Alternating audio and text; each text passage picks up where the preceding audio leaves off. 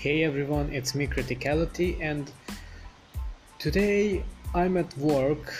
I have some free time, and one thing that come to my mind is that why is it that, for example, in a video game you search for items, loots, all the things that you can gather and put to good use, but you don't do that in real life?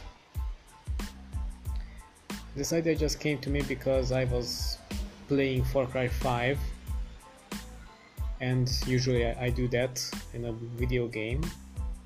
Now I'm here in the office, and I just realized that I don't know what are around me. Yeah, I just don't know. And then it clicked that why we don't do things what we do in a video game when it comes to being aware of our surroundings. So I thought I will share it with you.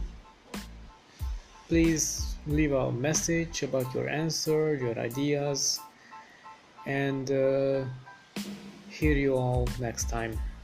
Have a great day.